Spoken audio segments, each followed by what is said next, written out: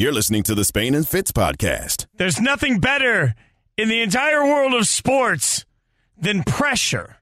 And what particularly makes the beginning of the NFL season feel so much different to me this year is that everywhere you look, you can find pressure on teams, on players, on stars, all coming because we know, particularly this season more than ever, just like we always say in college football, every single game feels like it matters more. It's Spain and Fitz on ESPN Radio, the ESPN app, Sirius XM, Channel 80. I'm Jason Fitz. Flying solo tonight. Sarah Spain getting the night off. Well-deserved. We're presented by Progressive Insurance.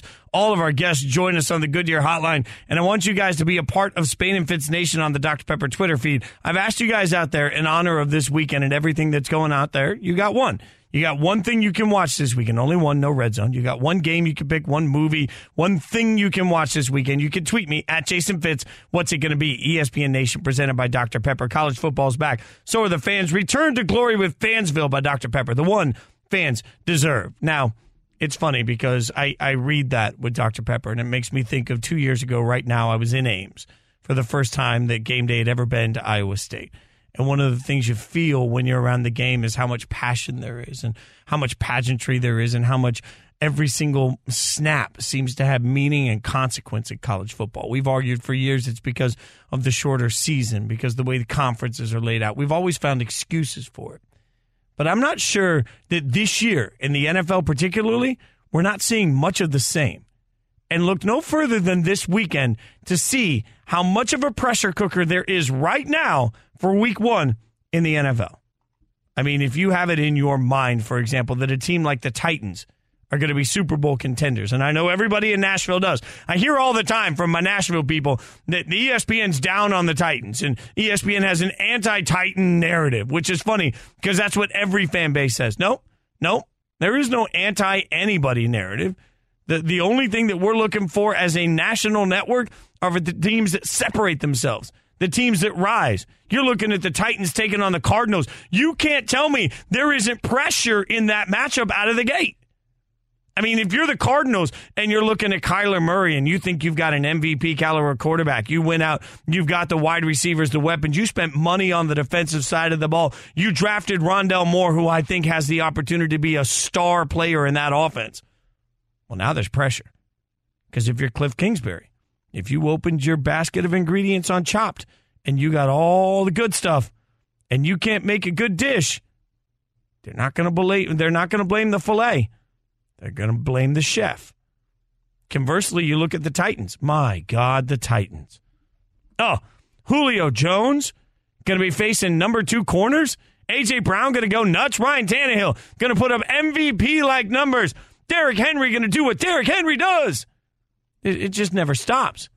But we all know that this team was hot garbage on the defensive side of the ball last year.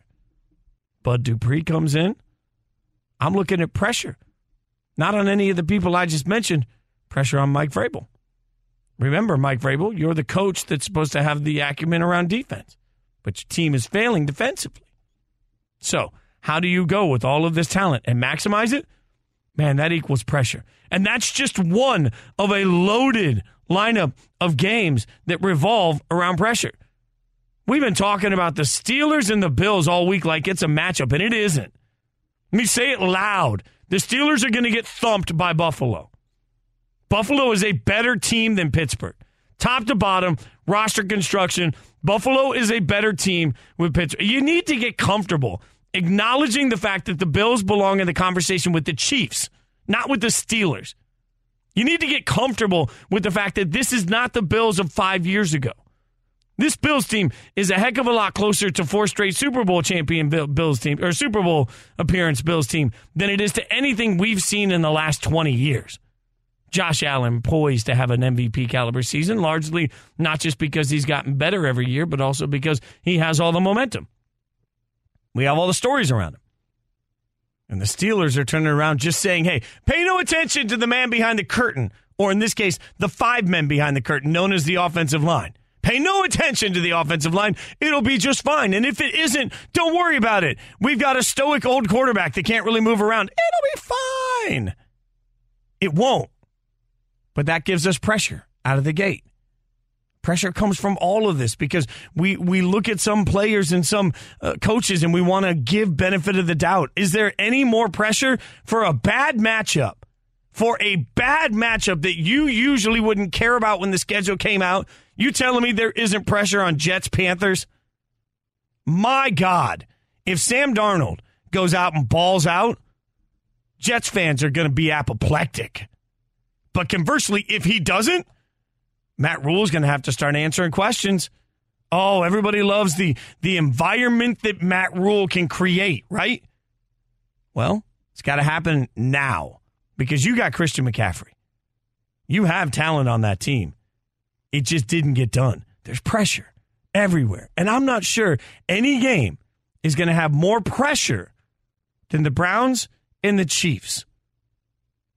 I mean, this is a Chiefs team. This is a Chiefs team that the last time we played a football game, when the day started, we were convinced they were butt kickers. When the day started, the last time there was an NFL game that counted, we were convinced the Chiefs were unbreakable, that they were unstoppable, that Patrick Mahomes could do anything. And that didn't happen. Now, remember when we all thought that Mike Tyson would never get beat? When you see Tyson take a hit, what happens? Man, you're not watching for the hit.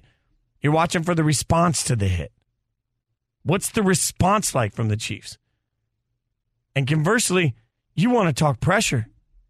My God, Cleveland fans have waited so long.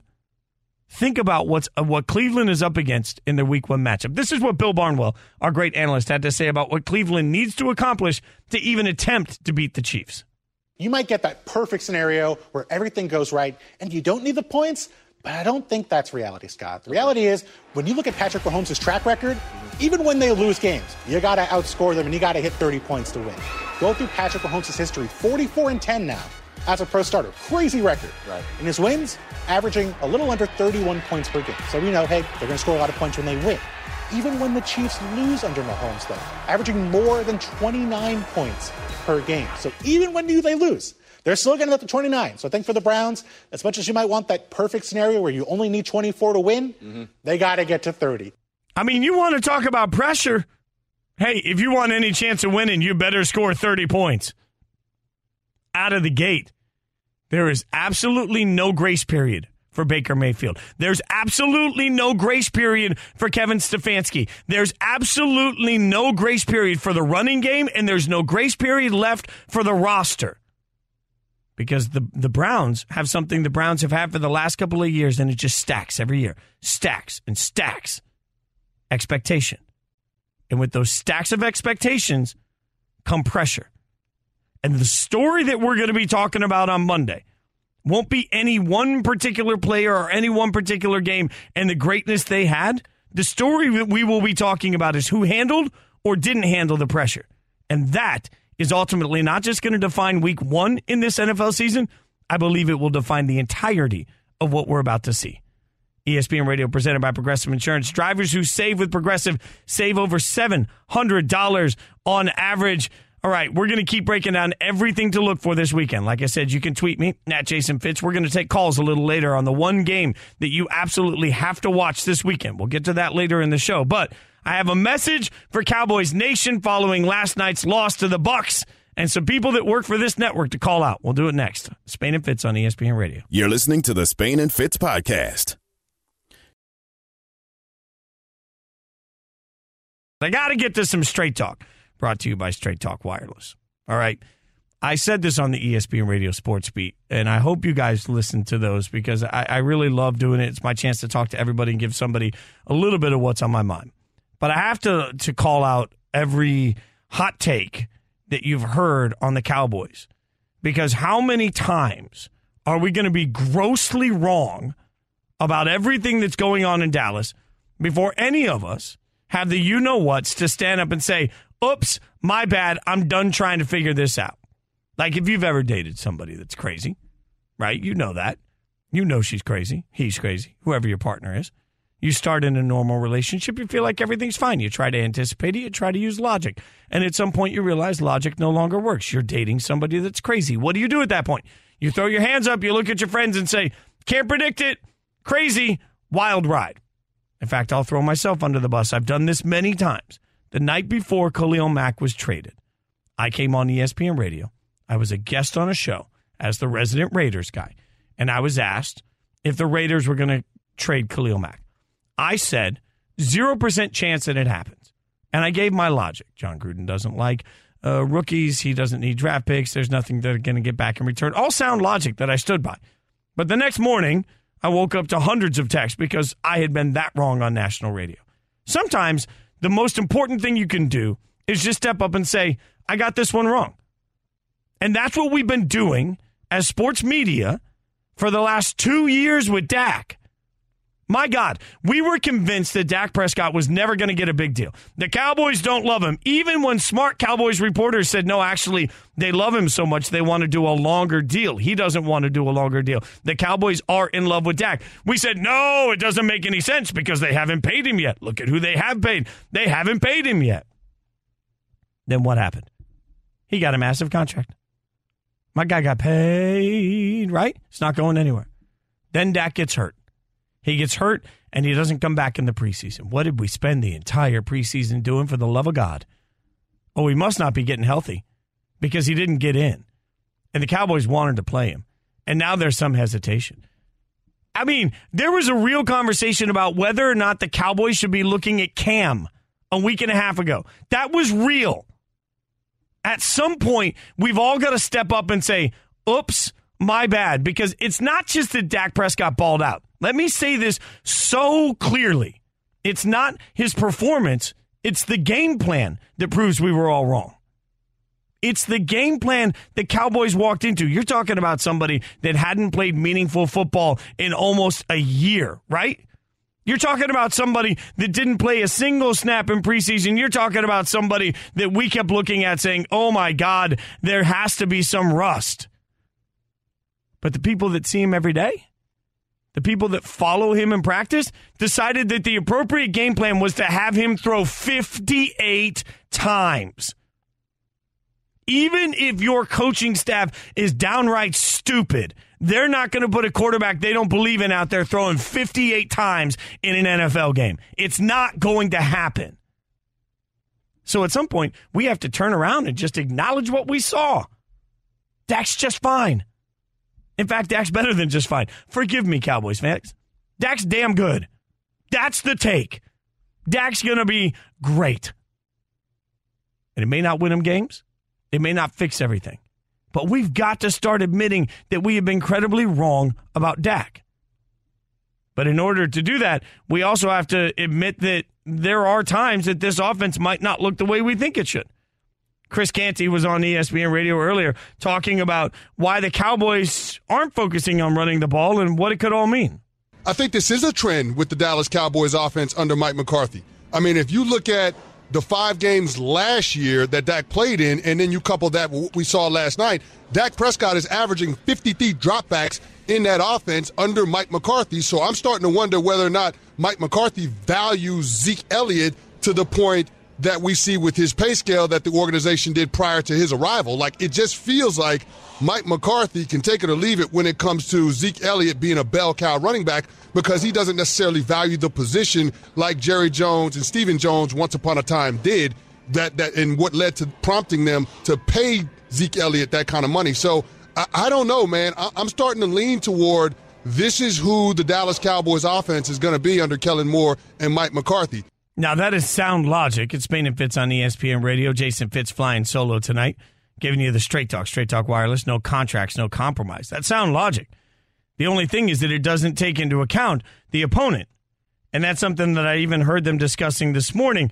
I think it was Ryan Clark that was questioning whether or not Zeke can be great, and Dan Graziano saying, I can't believe I have to explain how football works. But there is some element of, hey, let's acknowledge the game plan. We were all watching the same broadcast last night, right? I mean, we all saw the stats. Great running backs aren't great against the Bucs. That's not a hot take. Like, great running backs are not great against that Tampa Bay front. And they went in knowing straight away, at the end of the day, they weren't going to be able to run the ball effectively. So knowing that they weren't going to be able to run the ball effectively, then it became more important to, pass the ball effectively, which, by the way, they did. I mean, we can sit there and say it's a habit. We can sit there and say it's a pattern. But what do I always ask coaches to do? What I want a coach to do is not come in and say, this is what we're going to do based on what I love. I want a coach to look at it and say, what's our best opportunity? And when we know what our best opportunity is, how do we attack this team the right way? It's a very simple principle to come in and say, hey, here is, again, I'll use the chopped analogy. If we know it's the dessert round and you've been handed these certain things, you're going to have to change what you're making in order to get yourself a winning dish. I think we could actually, as unpopular as it is to credit coaches, as unpopular as it is to credit players, isn't it at least possible that what the Cowboys did was looked at it and said, all right, we're not going to beat this team running the football, especially without Zach Martin, but we can beat this team throwing the ball. And we believe in our quarterback so dang much that that's the approach we're going to take. I know that doesn't make for as good a hot takes, but how many times are we going to be wrong on all of this? Because realistically, what we saw last night was a Cowboys team that looks pretty darn good, with a defense that looked like it was much better than we expected, and an offense that looked really good coming in, especially the passing game. We all know that, right? That's what we saw. On the other side of it, we saw a Buccaneers team that looks really good. All right, we saw a Buccaneers team that found a way to win, and a Buccaneers team that looks beatable. That didn't look like a world beater. That wasn't the 18-0 Patriots. That wasn't some sort of, oh my God, you can never stop this team. It was just a really good football team. So at the end of the day, two things that I'm sure of at the end of that game, Dak Prescott's going to be just fine. And importantly, so are my nipples. Spain and Fitz on ESPN Radio, the ESPN app, Sirius XM, Channel 80. We'll keep the NFL talk coming throughout the course of the night, obviously, but there are huge storylines for week 2 of college football. We'll bring on one of my favorite experts to break them all down for you next. Spain and Fitz, Jason Fitz, flying solo on ESPN Radio. You're listening to the Spain and Fitz podcast. Spain and Fitz on ESPN Radio, the ESPN app, and Sirius XM, Channel 80. Jason Fitz flying solo tonight. We're going to get your thoughts. You got one. Only one thing you can watch all weekend. It could be one game. It could be one movie, whatever. But you only get one, and you can't make it the red zone. You can't cheat any of that. You got to pick one. What's the one going to be? We're getting some great tweets on it at Jason Fitz. We'll take some calls on it a little later. Great way to get to talk about a bunch of different NFL and college football games. College football obviously is back. Tune in tomorrow. Tennessee hosts Pittsburgh in a very big game, especially for Tennessee. Presented by Dr. Pepper. Coverage begins at 11:30 a.m. Eastern on ESPN Radio and the ESPN app. Now, I'm just going to tell you honestly, if you want to be the smartest person that walks into the bar or to your buddies at night about college football on Saturday, you should make listening to College Game Day on ESPN Radio a habit, because the guys that work on that show not only are smarter than all the rest of us, but they present the information in a way that sticks with you. It's really amazing work, and that's Matt Schick, my buddy Harry Douglas, that I do digital shows with, and our guest now, Trevor Matich. They're there every single Saturday for you. Trevor joining us now on the Goodyear Hotline. Thanks for the time, man. I appreciate it. And, it's always curious to me because week 1 has so much momentum, and sometimes we forget week 2 has every bit as much. So, Trevor, when I say week 2 in college football, what's the one matchup you think that just casual fans will be the most excited about?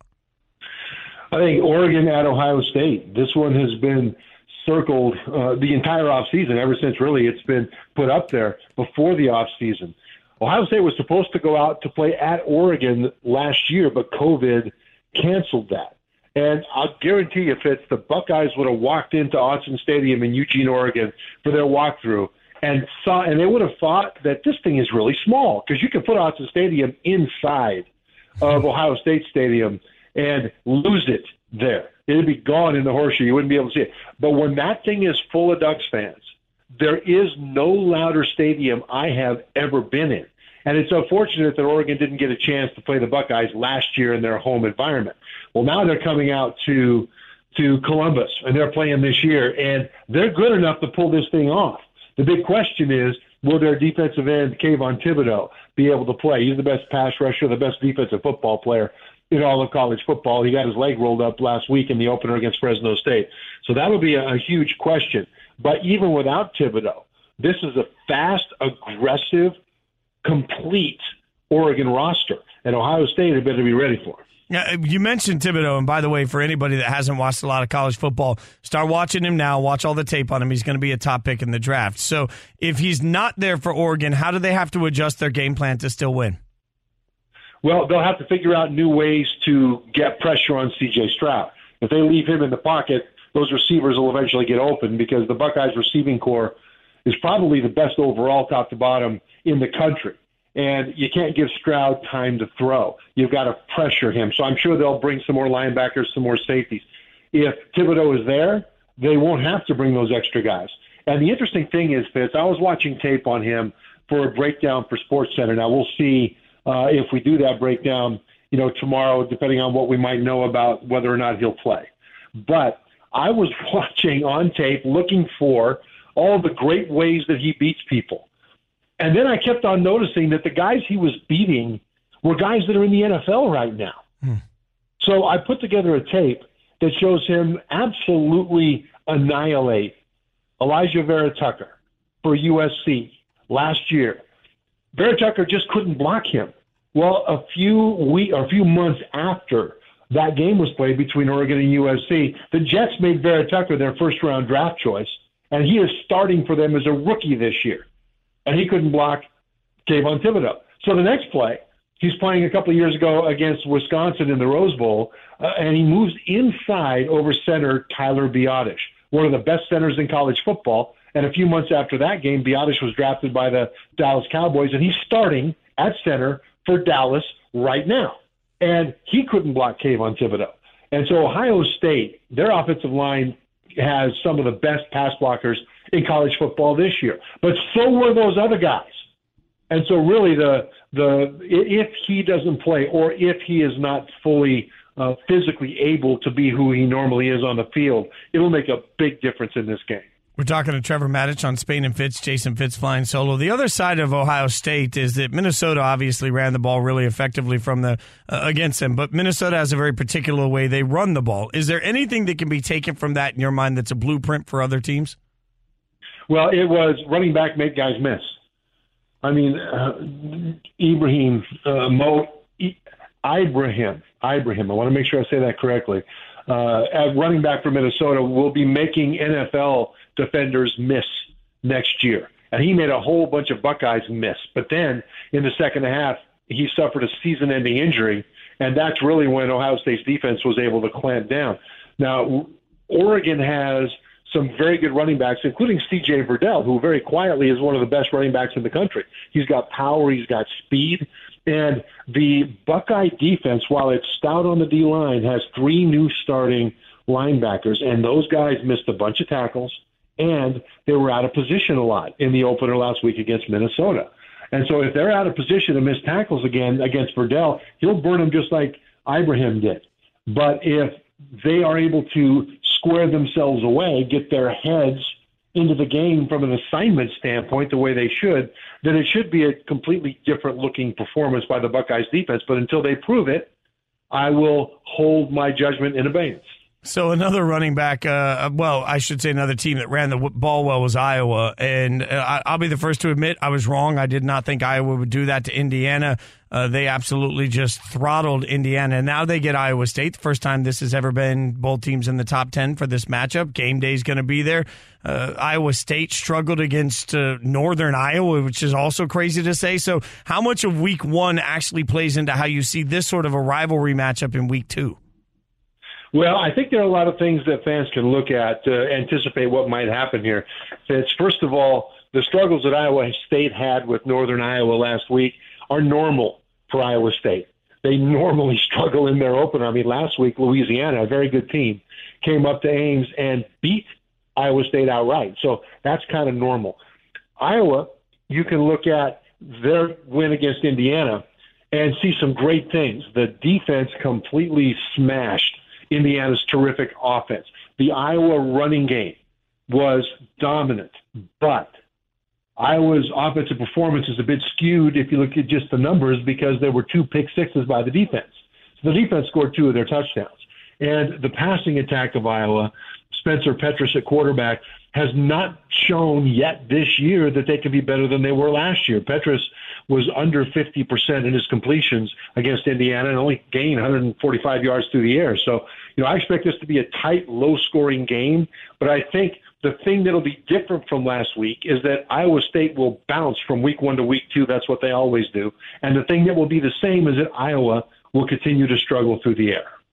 We're talking to Trevor Matich. You can listen to him on College Game Day on ESPN Radio. Another big matchup in my mind this weekend.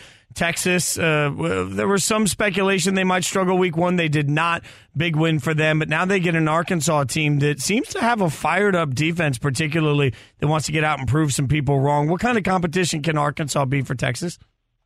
I think it could be good. I mean, you just institutionally, going back a ways, you've got an Arkansas team that, is in the old Southwest Conference with Texas. And so fans will like that. These current players won't, but there'll be a lot there. The real question for Texas will be, can they continue to grow, especially on defense? Offensively, I think they did really well against Louisiana last week. Defensively, pretty good too. But really the big question for Texas was quarterback. How would Hudson Card do? And he did exceptionally well. He had a very quarterback rating is scored this way. 100 is perfect, 50 is average. Hudson Card was 90.9 out of 100, and that includes throwing and running the ball. So he did really well. Casey Thompson, the guy he competed for the job with, also did a really good job when he came in late in the game. But when it comes down to what Texas can do, Texas is the only team that can beat Texas in this game. And really, I think a lot of people consider Texas a bit of an also-ran of the Big 12 right now because they are looking at Oklahoma and Iowa State. But Texas very quietly has one of the best running backs in the country, Bijan Robinson, a quarterback who seems to get hot in Hudson Card, and a defense that's swarming again. So, I don't know who Texas really is this year yet, but I am very confident that they're a lot better than Arkansas. You guys should just keep the radio on ESPN all night, and then tomorrow make sure you check out College Game Day on ESPN Radio. Trevor Matich hangs out there with Matt Schick and Harry Douglas throughout the day. Gives you the best coverage you're going to get anywhere. As always, my friend, I appreciate your time and your insight. Thanks for hanging out with me. Fitz, thanks for having me on, man. It's great to join you. Trevor Matich giving you all the breakdowns. He's brought to you by Goodyear, making the plays that move you forward. Goodyear, more driven. I am excited to look at some of these matchups over the course of the weekend. But as much as we're talking about the NFL and as much as we're talking about college football, it is a massive week for Major League Baseball. We're going to get you caught up on some of what you need to know about this weekend and the latest on Trevor Bauer. We'll do it next. Spain and Fitz on ESPN Radio. Spain and Fitz, the podcast. Oh, my God. I mean, it just feels like right now everything that he sneezes at goes over the wall as Vlad continues to have an incredible run right now. Spain and Fitz on ESPN Radio, the ESPN app, Sirius XM, Channel 80. We're asking you guys to chime in, by the way, on the show. You got the one thing that you're going to watch this weekend. You can only pick one. What's it going to be? We're getting tons of tweets out there. Spain and Fitz Nation. Justin Rubin hit us up on the Dr. Pepper Twitter feed at Jason Fitz, at Spain and Fitz, giving us Packers at Saints in Jacksonville with the hashtag WhoDat. Totally forgetting that game is taking place in Jacksonville. So lots of options out there on the one game that you're going to watch this weekend. And in about 10 minutes, we're going to open up the phone lines and let you guys chime in. 888-SAY-ESPN, 888-729-3776. Rare that we open up the phone line. So we'll have a little bit of fun with you guys. I'll also get thoughts from the guys on the show on the one that they have to watch. But in the meantime, Major League Baseball needs to be a part of this conversation, right? Like, this is a massive weekend, and this has been a huge time over the course of the last week and a half for baseball. I'll admit, you guys know, I'm not somebody that considers myself a baseball guy. But I will say that one of the joys of getting to cover baseball so much for Sports Nation, I'm on every Monday and Friday on the ESPN app, check it out, is that I get to do Filter Flight, which is one of our segments where we break down some of the best pitching and hitting over the course of Major League Baseball over the last few days. And some of the tears we're seeing right now are unreal. By the way, everybody's got a cousin from Boston who forgets their wallet at dinner, but never forgets a sixer of refreshing Sam Adams. Cheers to that. The Boston Beer Company, Boston, Massachusetts, savor the flavor responsibly. When you start to look at what we've seen, and by the way, for anyone that hasn't seen this little nugget, love it. The Yankees just got beaten their series by the Blue Jays. What's of significance of that is it's the first time since 1924 that they've made it through an entire homestand in a series without ever having a lead. Think about that. When you want to talk about, holy you know what, how the blank did we get here? If you're a New York baseball fan, and it's funny because it doesn't matter at this point. Like, I'm just saying in general, I know Mets fans and Yankees fans don't often play Kumbaya by the campfire. This might be a year where you want to. Like, you just go into the bar and say, let's buy drinks for everybody because this has gone to you-know-what for all of us. And this is not what was expected. And then you start looking across the board at what's going to happen over the course of the next few days. By the way, the Blue Jays, through that course of that series, are now shaking up the wild card race in the AL. They enter tonight with 8 straight wins, 11 of their last 12. With the sweep of the Yankees, they're now within a half a game of the Yankees for the second wild card spot. And it's not just that they're winning the games. It's that they're making it look easy in the process. And this is a Yankees team that, frankly, we've been forgiving for the last couple of weeks for playing like dog what. You know, like this is a Yankees team that we laughed at last week when I came in, and I was like, somebody explain to me how the Yankees are managing to lose consistently to the Orioles. Like, the Orioles are an absolute dumpster fire of a baseball team. And the one thing that seems to set that fire out is playing the Yankees. Cures all of the evils for the Orioles. It makes no sense. And everybody can say, well, you know, sometimes it's just the matchups. It's just the way it goes. Okay, well, at what point do we stop making those excuses and start saying, hey, maybe it's just your team can't hit? Like, I mean, I'm not trying to make life really oversimplified. I'm not. But if you can't hit a baseball, you aren't going to win very many games. And the Yankees are dealing with that right now. They're not the only team, by the way, that is not meeting any of their expectations. I mean, the Padres came in hot. Remember when we started the year and I started my Major League Baseball bachelor process trying to pick a favorite team? Everybody telling me, oh, you got to keep the Padres on your list. They're going to be good. They're going to be good. Well, they start a 10-day trip tonight that's going to take them through L.A., San Francisco, and St. Louis. Entering the season opener Friday night at Dodger Stadium, they have a 1-game edge over the Reds in the race for the second National League wildcard spot. The Phillies, Cardinals, Mets in the picture as well. You start thinking about that for the Padres, for the amount of money they spent, for a bunch of young players that are dynamic, right? For a bunch of young guys that are going to be fun to watch. The results still have to happen. The results have to be there for this to feel any different. And they're just not. They're not. Ultimately, though, that makes everything more exciting. I feel like we've sort of undervalued the marathon that this Major League Baseball season has been and how unpredictable it's felt. Raise your hand if you thought that the Giants would be up on the Dodgers at this point in the season. Keep your hand up there now so I know who the liars in the room are. Like, it's that simple. Nobody thought that this was happening. To me, you've got to look across this and say, for a sport that has been given a lot of difficulty over the years, or a lot of grief, I should say, over the years, for being overly predictable at times, just go out and buy you a championship. That's not working. I think what we're going to see over the course of the weekend is actually spectacular. The Giants have a magic number of 6 to clinch a postseason berth. The Dodgers 8, and they're not far behind. And the Giants and the Dodgers are done playing each other for the year. That's the most significant part of that. Like, the Giants are sitting where they are, and they've gone through beef to get there. Like, this isn't one of those, well, they haven't played anybody, and this is going to normalize itself over the last month of the season. It's not. Those two teams are done with their own head-to-head heavyweight battles.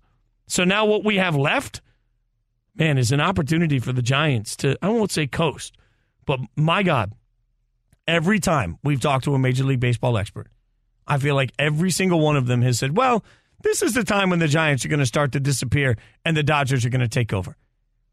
Never happens. So at some point, we all have to turn around and say, hey, maybe we were wrong. That's like the theme tonight. Maybe we were wrong about the Giants, and maybe it's time to admit that even if it doesn't make any sense, they are where they are because they belong there. Spain and Fitz on ESPN Radio. Don't forget to tune into a crosstown rivalry tomorrow night. Mets host the Yankees. I just said they should all buy each other a drink. Nothing like doing it while you're playing a game in person. Coverage begins at 7 p.m. Eastern on ESPN Radio and the ESPN app. Also want to make sure everybody knows that Trevor Bauer's season is now over. Its administrative leave has been extended throughout the postseason. So this is according to ESPN's Jeff Passan. The MLB and MLBPA agreed to extend Bauer's administrative leave. A league official told Passan no new info was surfaced in the investigation into sexual assault allegations. He's out for the rest of the year. It's just an acknowledgement from the union and the league that MLB's investigation into him is still ongoing and the season waning. He's not going to have time to return this year. I need you to hear that if you're an NFL fan. Because what we just saw is the most powerful union in sports, arguably, one of, and the owners working together to figure out a reasonable solution as best they can in a difficult time. Are you watching that, NFL? Are you watching that, DeMaurice Smith? Are you watching that, Roger Goodell? Because the NFL hasn't done a thing about Deshaun Watson, and I understand that everybody's going to tell me about process and what still has to happen. Well, as that process is ongoing, just as it is with Trevor Bauer, as that process is ongoing, the best thing that everybody could do is come up with the solution that keeps Deshaun Watson as far away from the Texans and the NFL as possible. But they refuse to act. So how is it that an NFL Players Association that seems to lack power and owners that know that that Players Association lacks power, how is it that those groups have not been able to find any sort of a solution that takes the Deshaun Watson conversation out of the lexicon of covering the NFL for the rest of this season? Until they do that, I'm just going to keep looking at it, nodding my head and saying, good on you, Trevor Bauer, or good on you, Major League Baseball, for how you're handling Trevor Bauer, I should say. 888-SAY-ESPN, 888-729-3776. You got one. What's the one game you're going to be watching this weekend? 888-SAY-ESPN. You guys can chime in. Spain and Fitz. We're going to do that next on ESPN Radio. Spain and Fitz, the podcast. In my time at ESPN, I've been in basically every time slot you could ever imagine. I've been late, I've been early, I've been midday. But one thing has been consistent on Fridays during football season. 3 words. You got one. This is the way it works. All you have to do is tell me what you're watching and why. The rules are simple. You can only watch one thing. It can't be Red Zone. There's no cheating. I don't care if you're all in on the new Marvel movie, if it's a college football game, if it's a weird soccer matchup nobody's ever heard of, if it's a rugby thing. I don't care. What I care about is that you be passionate about it. And this is when we're going to let you take the show over and do it. Spain and Fitz on ESPN Radio, the ESPN app, Sirius XM, Channel 80, Jason Fitz flying solo. We're presented by Progressive Insurance. All of our guests, and that means you. Join us on the Goodyear hotline, 888-SAY-ESPN, 888-729-3776. That's how it goes. Now, you guys know the rules in general. I'm having a great day. You're having a great day. So when I bring you on, there's no need to ask how our days are going because they're already spectacular. It's week 1 of the NFL season, all right? So we know we're hyped. We know we're good. I'm going to get to you, and then all you got to tell me is what the game is, why, and be ready to back it up. Let's get to the phone lines. Kevin in Dallas, thanks for calling Spain and Fitz, man. What do you got? What's your one game? Texans and the Jaguars. Oh, okay. Now I am shook. Texans, Jaguars is the one thing you're... Tell me, for the love of God, why Texans, Jaguars? Well, as Keyshawn would say, if you think about it, if the Texans lose, they get the number 1 pick. They ain't going to win another game. The Jaguars probably pull out another one somewhere along the line. And there you go. Who's number 1 quarterback they're going to pick next year? Oh, so you're angling for... Well, look, so Kevin, you're a Texans fan, I'm taking it at this point? Well, I was until they dropped everybody, but I might be coming back around. All right, well, I'll give you this, and thanks for the call, man. I appreciate your call on it. This is the one thing I would tell you for hope.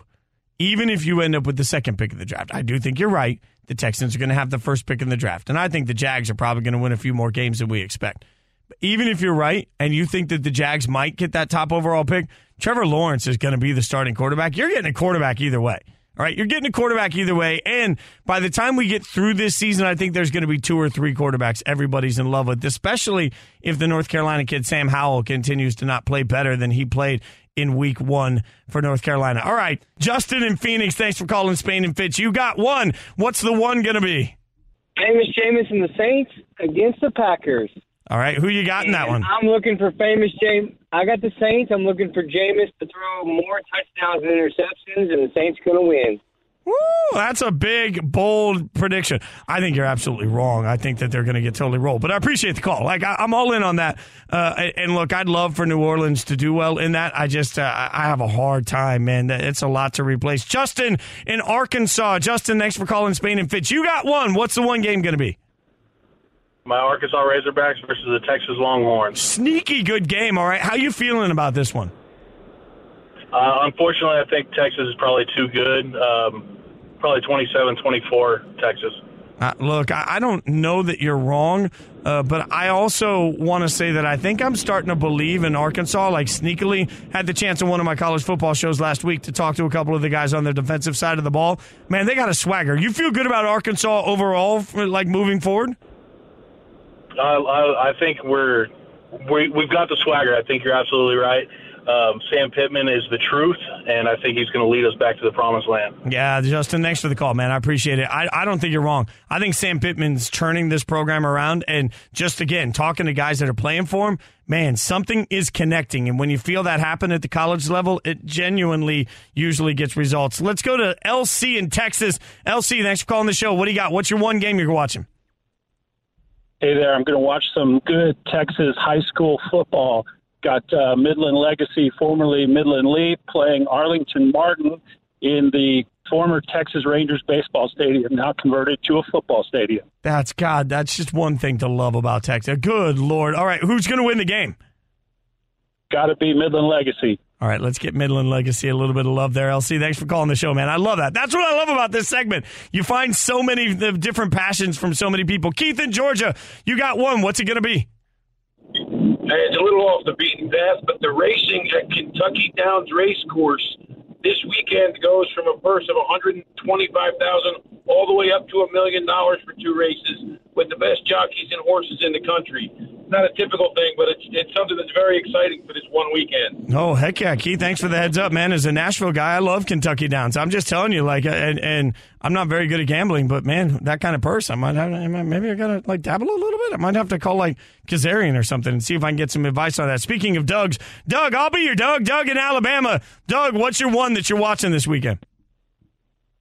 Texans Jaguars, because I've been with this team day one with David Carr was getting pounded behind that offensive line. So Watson or no Watson, I'm with this team, and I smell a 2-14 coming up, but I'm with the team.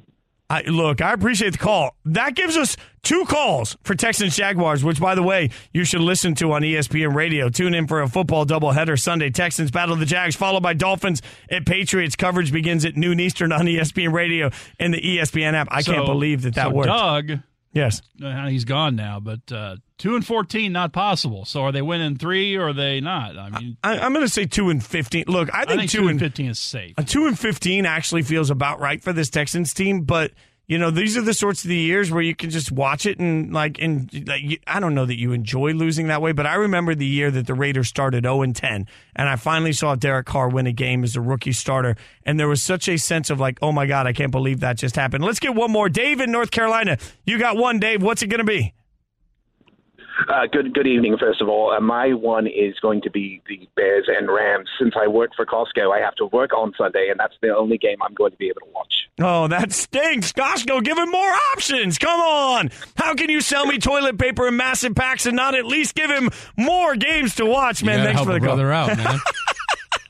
Oh, at least it's a good game. I will say that. Thanks for the call, man. I appreciate that. That is what I'm talking about. That's from You Got One. You can keep tweeting me at Jason Fitz. That's the way you can get in more conversation on the one game you have to watch this weekend. Love how much variety we got out of it over the course of that time. Also, we've had a ton of people chime in. Siggy said on the Dr. Pepper Twitter feed, news from Spain and Fitz Nation, he said, Steelers, Bills, black and gold for life. A lot of people just excited for their teams. I totally get it. I understand it. We'll keep reading some of those tweets. We might get some more calls in as the show goes on. Plus, I'll get the guys' thoughts from behind the scenes. But in the meantime, how important is week 1 for the Browns? I think it's huge. We'll talk to somebody that knows the team well next. Spain and Fitz on ESPN Radio. Spain and Fitz, the podcast. Spain and Fitz on ESPN Radio, the ESPN app, and Sirius XM Channel 80. Jason Fitz flying solo tonight. We're presented by Progressive Insurance. All of our guests join us on the Goodyear Hotline. In fact, all of ESPN Radio presented by Progressive Insurance. Small business protection for more than vehicles with insurance expertise to keep your company moving forward. More at progressivecommercial.com. want to take a quick second and just say, you guys rock. That was a lot of fun to go through. You got one and get so many thoughts on so many different games on the one thing that you absolutely have to watch. Still getting a bunch of tweets. We'll get some of those in over the course of the rest of the show. But I just, anytime we open up the phone lines, you guys deliver in such great ways. It's a great way for us all to connect. So I really appreciate everybody that takes the time and gives us the opportunity to share a little of that time with you just to talk about sports. In the meantime, I think one of the most important matchups this weekend is in Cleveland, or is for Cleveland, I should say, is the Browns take on the Chiefs. So to get a little insight on that, we head over to the Goodyear Hotline, where we're joined by Greg Brenda from WTAM in Cleveland. Greg, thanks for the time, man. I appreciate it. You know, I'm trying to figure out every year, it feels like there's such great expectations on Cleveland. Why is this year different in their ability to meet whatever that expectation is?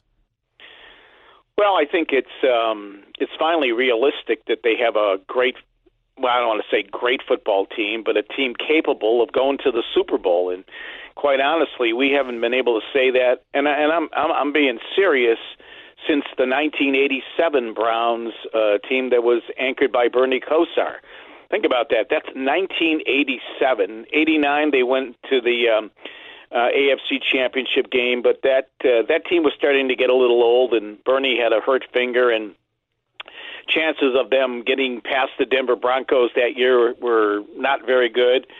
Bill Belichick took over in the early 90s, and in 94, I think there was a bit of some false hope about the Browns. I thought it was a good team, but I never thought that Vinny Testaverde would be a quarterback that would be able to take them to the Super Bowl, and obviously that didn't happen. It was a great win over the New England Patriots in the postseason, but then the Browns lost to the Steelers. So, and then the Browns left and came back, and we had literally 20 years of futility. So, like I said, it's been a long time, and when we're talking about the 80s, it's you got to really check yourself and say, really? And yeah, really. Which is amazing when you think about it and you put it that way. To me, one of the things that's really been fun to watch in this offense, we are so, as a society, quarterback consumed. Everything has to be about Baker. I keep looking, though, at Kevin Stefanski's job of getting two different running backs integrated in such impactful ways. Is that something that you think carries forward this year as well? Well, I think it's something that we've talked about a lot. You know, last year you had Chubb, and then you brought on Kareem Hunt, and, you know, Hunt had a lot to prove to himself, to the league, staying out of trouble, and he's done that, and we saw what he did in Kansas City, what a great running back he was, and I think now the question is do you play these guys at the same time? Can you incorporate an offense with other great weapons that you have? Is there room for Hunt and Chubb at the same time?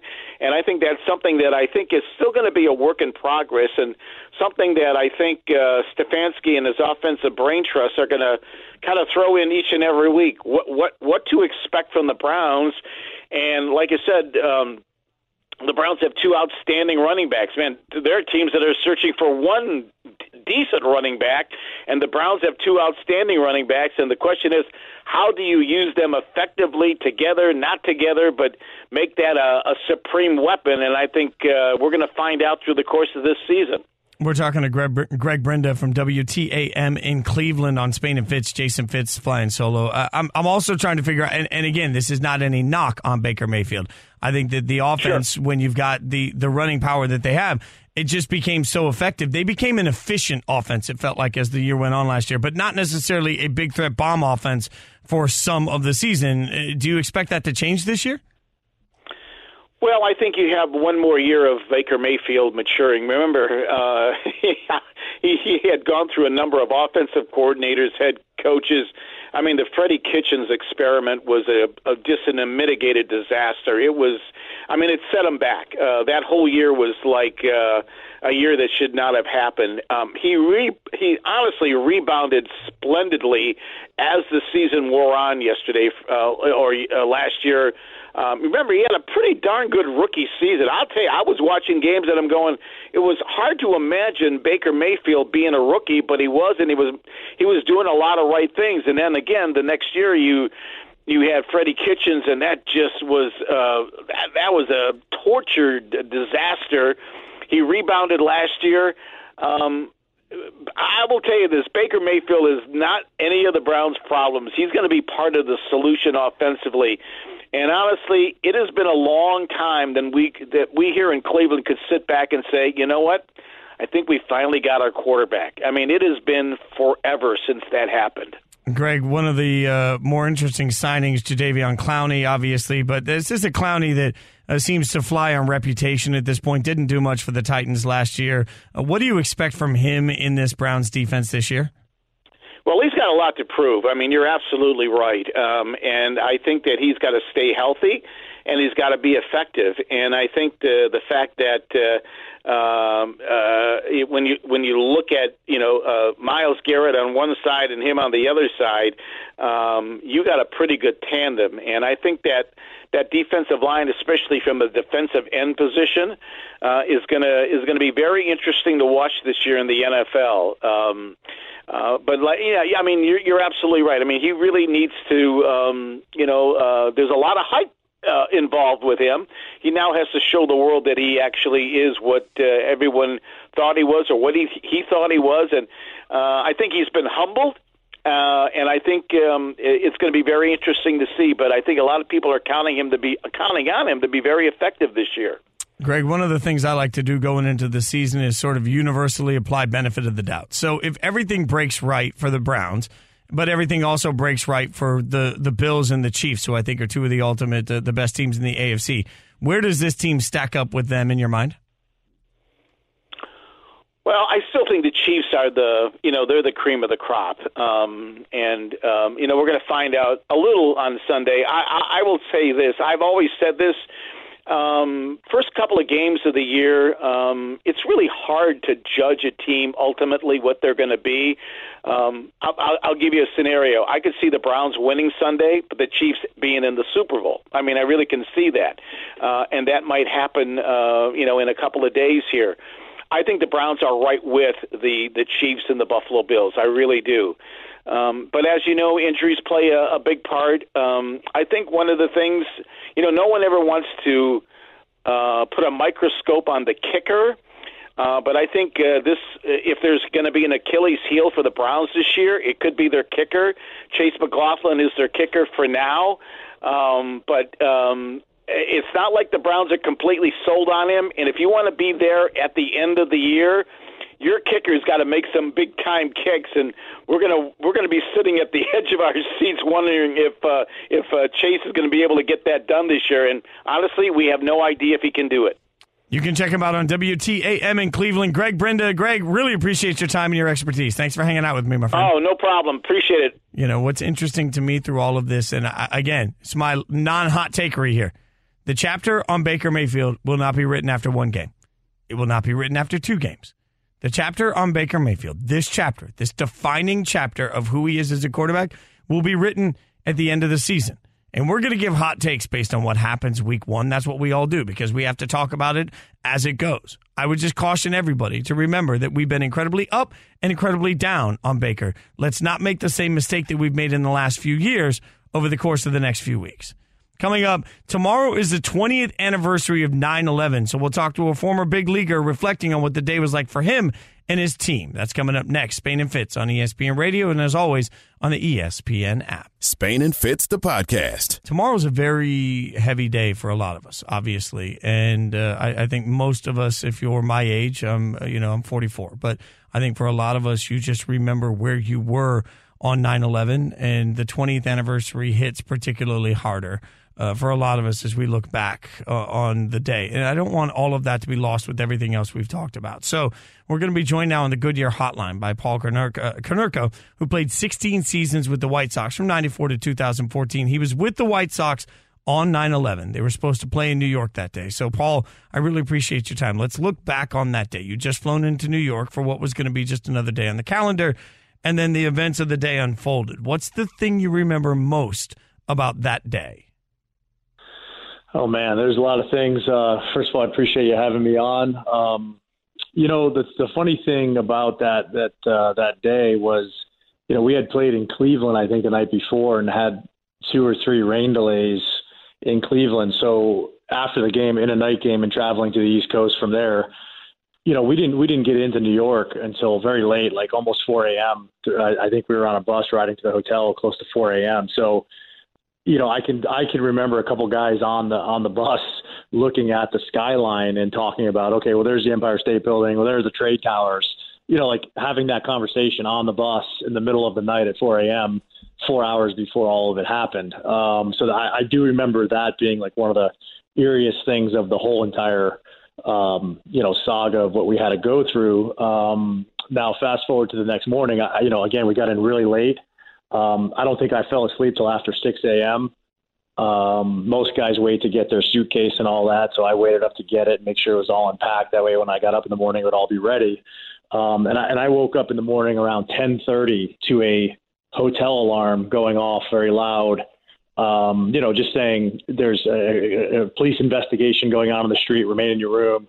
Kind of something of that nature. And, the first thought is just, it's, standard New York crime kind of thing. It's not anything like it was. And kind of sat there for a second. I look at my hotel light, it's blinking. And, for a message, I called to the concierge or to the hotel operator. And I said, it says I have a message. And she says, yes, your traveling secretary, Ed Casson, says that your game tonight is canceled. The series is canceled. They're going to try and get you out of town as soon as possible.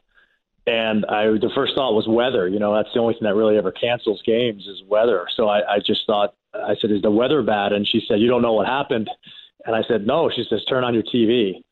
So I turned on the TV, and at that point, they were just playing a replay of the second plane hitting the building. And I thought it was live, and I was like, oh, my God, look at this, And at that point, started to put the pieces together, and a couple guys on the team, we got together. And if you remember, that was a situation where there's still so many planes unaccounted for in the air. And the first thought, I forget who said it, it might have been Sean Lowe, who was on that team. He said, well, let's just get out of the hotel because, again, we were staying in Grand Central Station. And he said, I can remember him saying, well, let's just walk towards the trade centers because they've already hit there. Because, there were so many more landmarks and, places that would be of interest to fly a plane into being in Grand Central Station. And it was kind of like you got to be kidding me. Like we're having this conversation, like we had a game last night. We're supposed to have a game tonight. We're talking about trying to get out of the way of planes, and we just started to walk. It's about a 3-mile walk, and we got down as close as we could to where the trade towers were. And we got stopped. We got further enough to where we could see debris on the ground, smoke, all that. But I would say we probably got stopped maybe a half mile short of it. So one of the things that was interesting in reading some of y'all's experiences was just trying to figure out how to navigate you back to Chicago with everything being shut down. Walk me through a little bit of the chaos of trying to figure out how to get back home for you. Yeah, there's not much. Obviously, at that moment, baseball is very small. It's a very, small thing in the world. It truly always is. But when you're playing it and you're kind of going through it, you kind of think it's a big deal all the time. And so that was probably the first thing. You just realized, hey, there was a lot of, we were in limbo on what was going to happen, where we were going to go, how we were going to get out. Was the season going to be postponed or suspended? No one really knew any of the answers. But I just remember, not anybody really, usually everybody has an opinion and everybody's got a stance or doesn't like something about this or that. I just remember everybody being very whatever, whatever we're told to do, we do. And, there was a sense of everybody being a little scared, I think, and just kind of knowing that this was such a gigantic event, that was so much bigger than everybody involved and just a sad event. So I think we just kind of hung tight. I can remember going, one of the things I definitely remember was being in Times Square that night and it being empty. And just that's bizarre in itself. It was like a scene out of a movie where all the lights were going and all the, anybody who's been to Times Square knows what it looks like, just minus people, so it almost looked like some sort of, Hollywood movie. Very few people on the streets. And, we got word that we were going to bus back to, I think the original word was that we were going to bus to Cleveland or just start heading west. And that we would get word on what was going to go on with the season. And I think we started to go, and then somewhere during the drive, it came out that they had, canceled the season for the week or postponed the season for a week. And so we just kept on heading all the way back to Chicago. I think it was about 16, 17 hours, and made a couple stops along the way and just got home. And, then just kind of waited around. And I think later in the week we had a couple workouts, and that was that. We're talking to Paul Konerko, Major League Baseball player, former Major League Baseball player who was playing for the White Sox on 9/11 as we get near that 20-year anniversary. Not by any design, obviously, but on September 18th, the Major League Baseball season resumed, and it happened to be that the Yankees were playing in Chicago against you guys. Take me back to that game and that moment and sort of what was going through your mind when not only you got back to what you're used to doing, but did it against the Yankees. Yeah, I just remember there being a general feeling of really everybody kind of not wanting to be out there, because again, at that point, I think everybody had over the week after it had happened, just understood everything of everything that was kind of the reasoning behind it, and all the lives that were lost, and just all the tragedy that came along with this. And so, we weren't in the race or anything like that. Not that would have mattered, but I just remember there being a general feeling of like, we're going to play out the string kind of thing, and you go out there as a professional and you play. But I just remember it didn't really. I don't think the rest of the way our team really. It just felt like we're doing this, and there was that small little piece of like, this is taking people's minds off it. I guess that's probably the best I could say about, of how it felt out there, is that maybe we are kind of giving a service here of being on the field and people have something to watch and take their minds off of this. But other than that, I just really remember it being it was not fun, and it was not something that, you wanted to be doing with everything going on. Yeah, it's interesting when you say that, because I was in music at the time, and touring was such a difficult thing to come to grips with. Like, how do you stand up on stage? But you need to stand up on stage. As much as you think you're providing a service, like, how did you mentally focus personally through all of that? Yeah, I mean, that's a good point. I mean, I can just, like everybody can remember, it was almost like, was it even okay to like laugh? Like if someone even said something that at what point was it okay to kind of be normal again, to laugh or to have fun?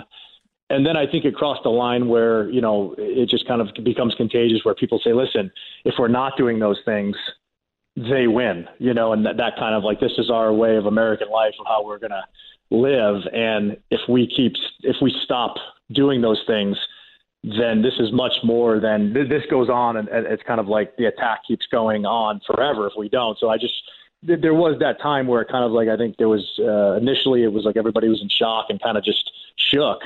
And then it kind of crosses over to like, okay, you know what?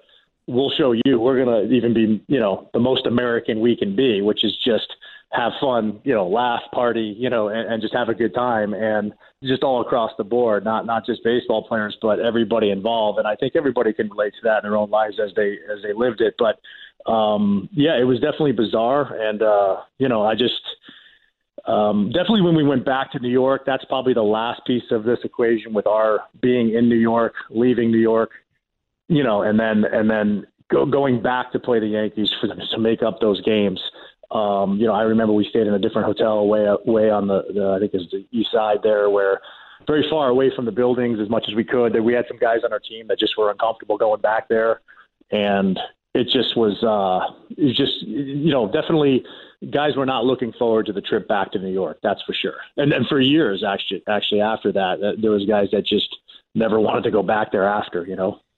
It's always difficult, again, to go back and relive these things, but it's important as we hit the 20-year anniversary to remember the date. Paul, I really appreciate your time, your stories, and your insight on all this. Thanks so much for hanging out with me. Yeah, I appreciate it, guys. Thanks for having me on. Through all of the greatness that we will have tomorrow of college football and fun games, let's not forget to take a moment and just think back. It's going to be a reflective day, obviously, for so many of us, and an important day. Spain and Fitz, there's no easy way to transition back to something lighthearted and fun.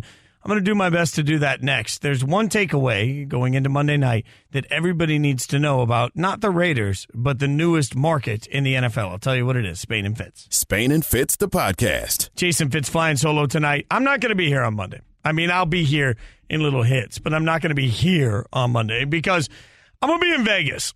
And, it's funny. I talked a little bit to Freddie Coleman last night about this on Freddie and Fitzsimmons. But there's one thing that nobody's talking enough about when it comes to what's going to happen Monday night. Now, you're going to hear a lot of preview Monday morning about the game. You're going to hear a lot of preview about what the Ravens are going to do to make up for the depleted injury roster. You're going to hear a lot about what the Raiders should expect from their defense. You're going to hear a lot about the pressure on John Gruden. The one thing you're not going to hear about is actually the most important thing in this game, the crowd. Now, I'm not just saying that because I'm a Raiders fan, and I'm not just saying that because I'm from Vegas. We've seen proof of concept it over the weekend. Go back to North Carolina taking on Virginia Tech. I sincerely believe one of the biggest differences in that game last week was Enter Sandman playing as the crowd went nuts.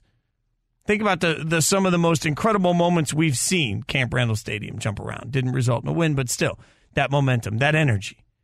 We have, as a collective community, no idea what NFL energy looks like in Vegas. None. I don't know if you saw this, but even Derek Carr took to the media to say, hey, guys, remember, when we have the ball, we need you to be quiet.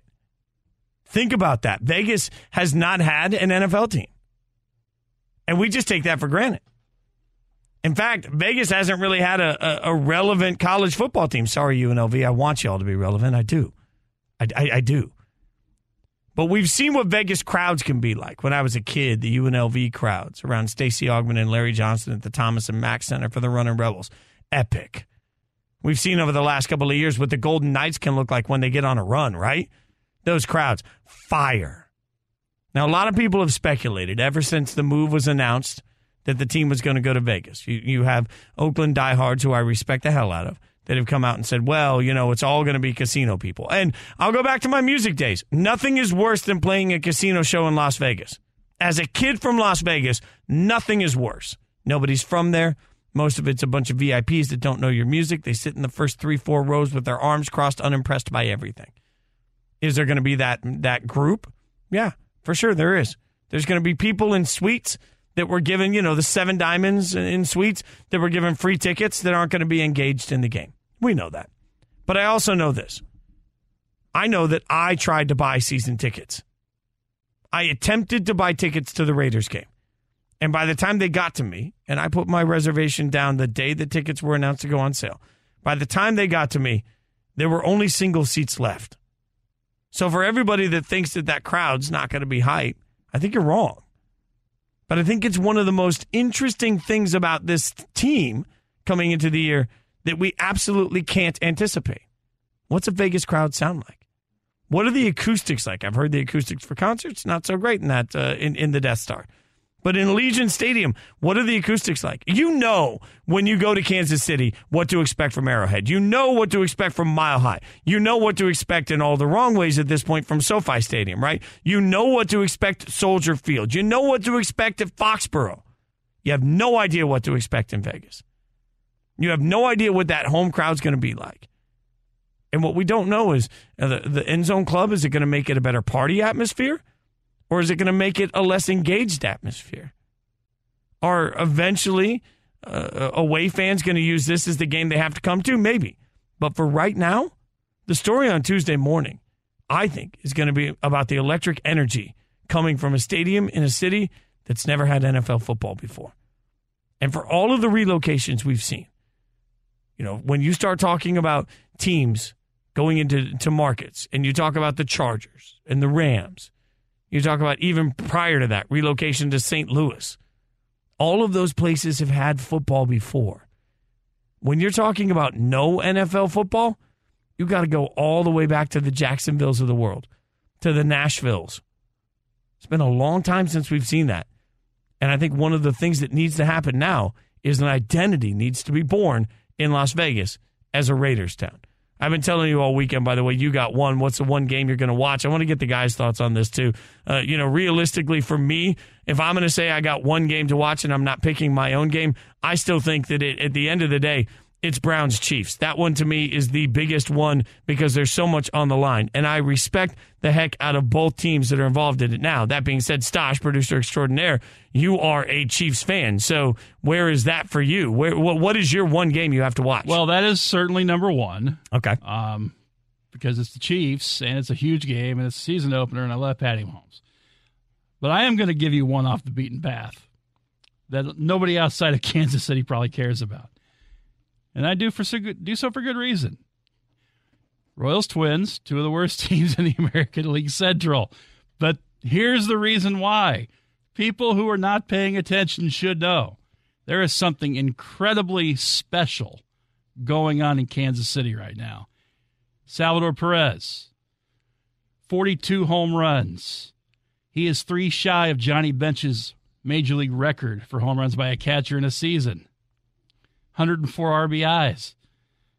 This guy is having a special season, potentially historic season. Nobody's paying attention for obvious reasons, and I get it.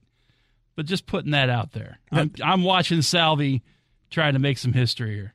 Look, that's a great answer. And by the way, as we continue to do this and we get closer and closer to the season, to the end of the season for Major League Baseball, I expect there to be more baseball representation. Now, Renee, you work on the show and are a Jets fan. So are we going for the Sam Darnold Revenge Bowl? You got one? No. I mean, that would be a game that I would sit down and watch. But I am also going the baseball route, as Stash is. Yankees Mets are playing this weekend. I am a Yankee fan. Obviously, with the whole 9/11,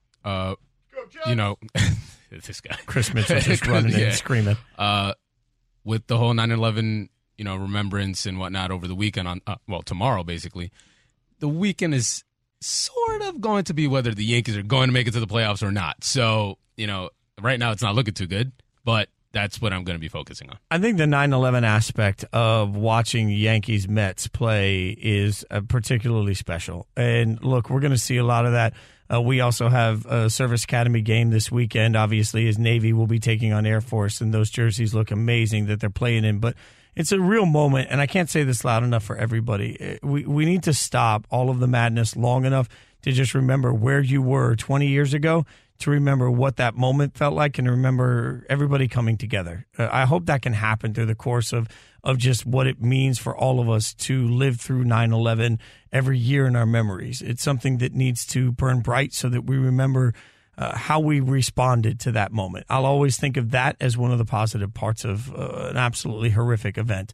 Freddie and Fitzsimmons are coming up next. They always do a great job getting you covered and ready for the weekend. LeBron joining them tonight. Be sure to check it out. Thanks for listening to the Spain and Fitz podcast. You can listen to the show weeknights at 7 Eastern on ESPN Radio and on the ESPN app.